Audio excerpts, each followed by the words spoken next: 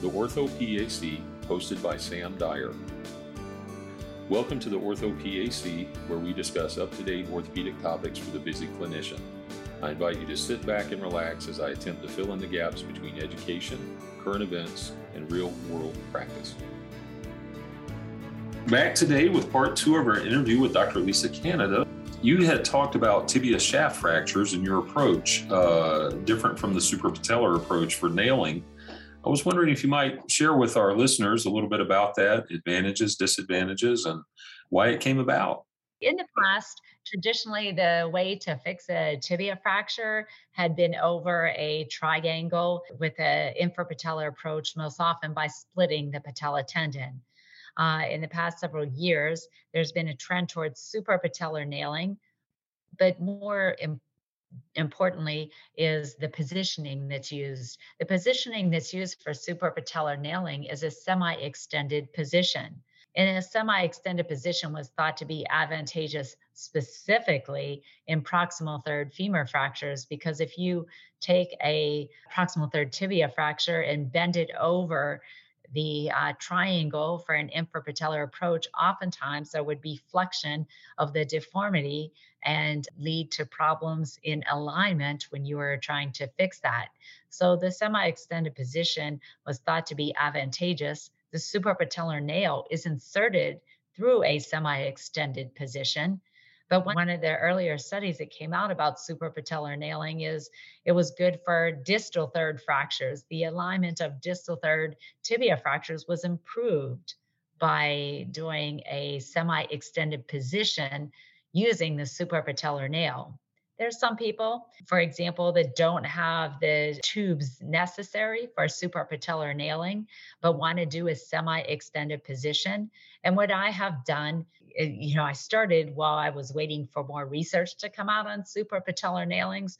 I really like this semi-extended position. It's easy for any OR assistants to help in maintaining traction, and there isn't the deforming forces of flexing it over a triangle with proximal third fractures.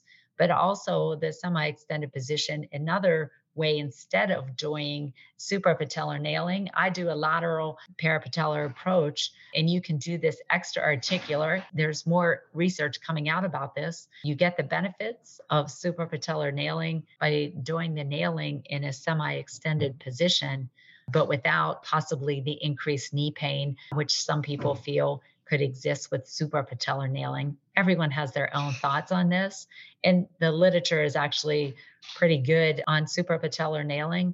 There are some studies that show no difference in knee pain, but again, it's whatever the surgeon's comfortable with. And while waiting for the research to come out, I became very comfortable with the positioning using the semi-extended position, but using a lateral approach.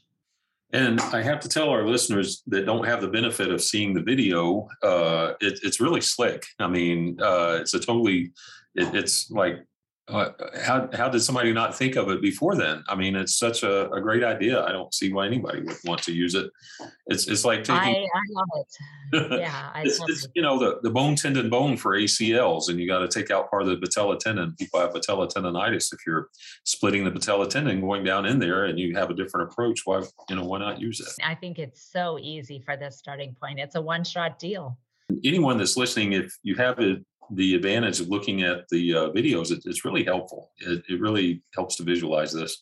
I do have one question. You had mentioned this, and this is an unexperienced person with the type of trauma you're dealing with, but drilling a K-wire across the distal tib fib when you're doing fracture stabilization of the tibia, how does that help? Is it just letting your assistant water ski to reduce it, or why does it make that better? I would insert a K-wire in the distal tibia parallel to the joint. And this is for distal tibia fractures, so that I ensure that I'm getting my guide pin perpendicular to the joint, so that I'm lining it up and won't have malalignment of a distal third tibial shaft fracture. So that's what that helps me. So in order to know you're straight down the center and your guide wire straight down the center, drilling that when there is malalignment from the fracture will help ensure that you're getting anatomic reduction. Got it. I know at 3 a.m. you had mentioned in one of your talks with the travelers that come in that don't know the equipment, and you're trying to decide, am I going to take this person to the OR or not? And that's creating a whole lot of tension. And it's 3 a.m., sleep deprivation, et cetera. Psychological safety timeout seems very appropriate at that point. Can you tell us about that? Yeah, I think it's really important anytime where anything could be deteriorating, whether it's the patient, whether it's the relationships amongst the people in the room, or whether there's not clear understanding of the goal of the surgeon, the anesthesiologist, and this surgical team. It's very important that we're all on the same page when we're starting.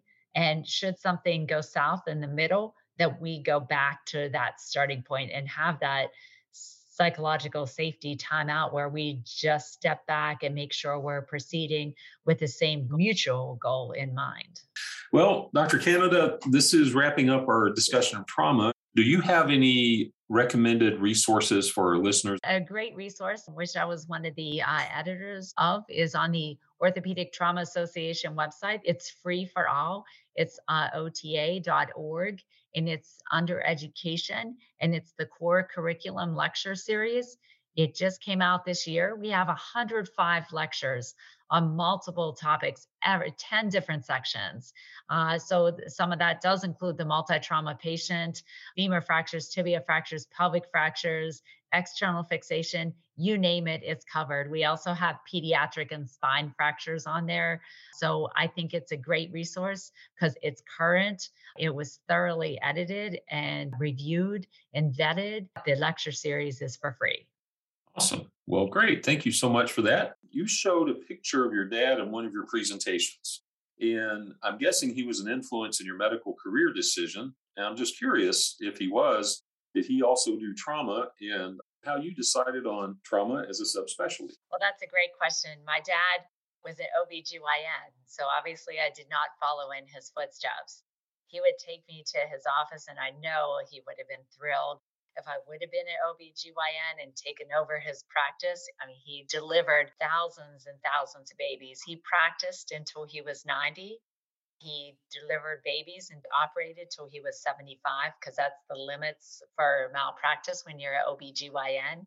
And then he maintained his GYN practice in Steubenville, Ohio, and Weirton, West Virginia for 15 years after he retired at age 90.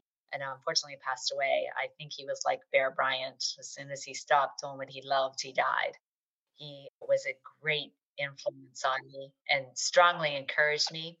He went to medical school at the University of Maryland. So I went to medical school at the University of Maryland, and that's where the R. Adams Cowley Shock Trauma Center is. And that is what turned me on to trauma. I was an athletic trainer at high school, college, and professional level. And all the time when I was an athletic trainer, I'd work with orthopedic surgeons, and I was always busy because you worked about 40 hours a week in college as an athletic trainer with all the practices and traveling. And I tutored athletes to make money. So I was always busy. As soon as I got out and started working after I got my master's in athletic training, I was like, wow, this is boring now. I was always listening to orthopedic surgeons. So I decided I wanted to be one. I went back to medical school at the age of 29, which wasn't common then, especially in the 1990s for women. And because I went to medical school at University of Maryland, where my dad went, and saw shock trauma, as soon as I saw the trauma center, I was like, oh my God, not only am I going to be an orthopedic surgeon, I'm going to be an orthopedic trauma surgeon. I didn't even have to worry about my subspecialty because I fell in love with it. Thank you for joining the OrthoPAC podcast.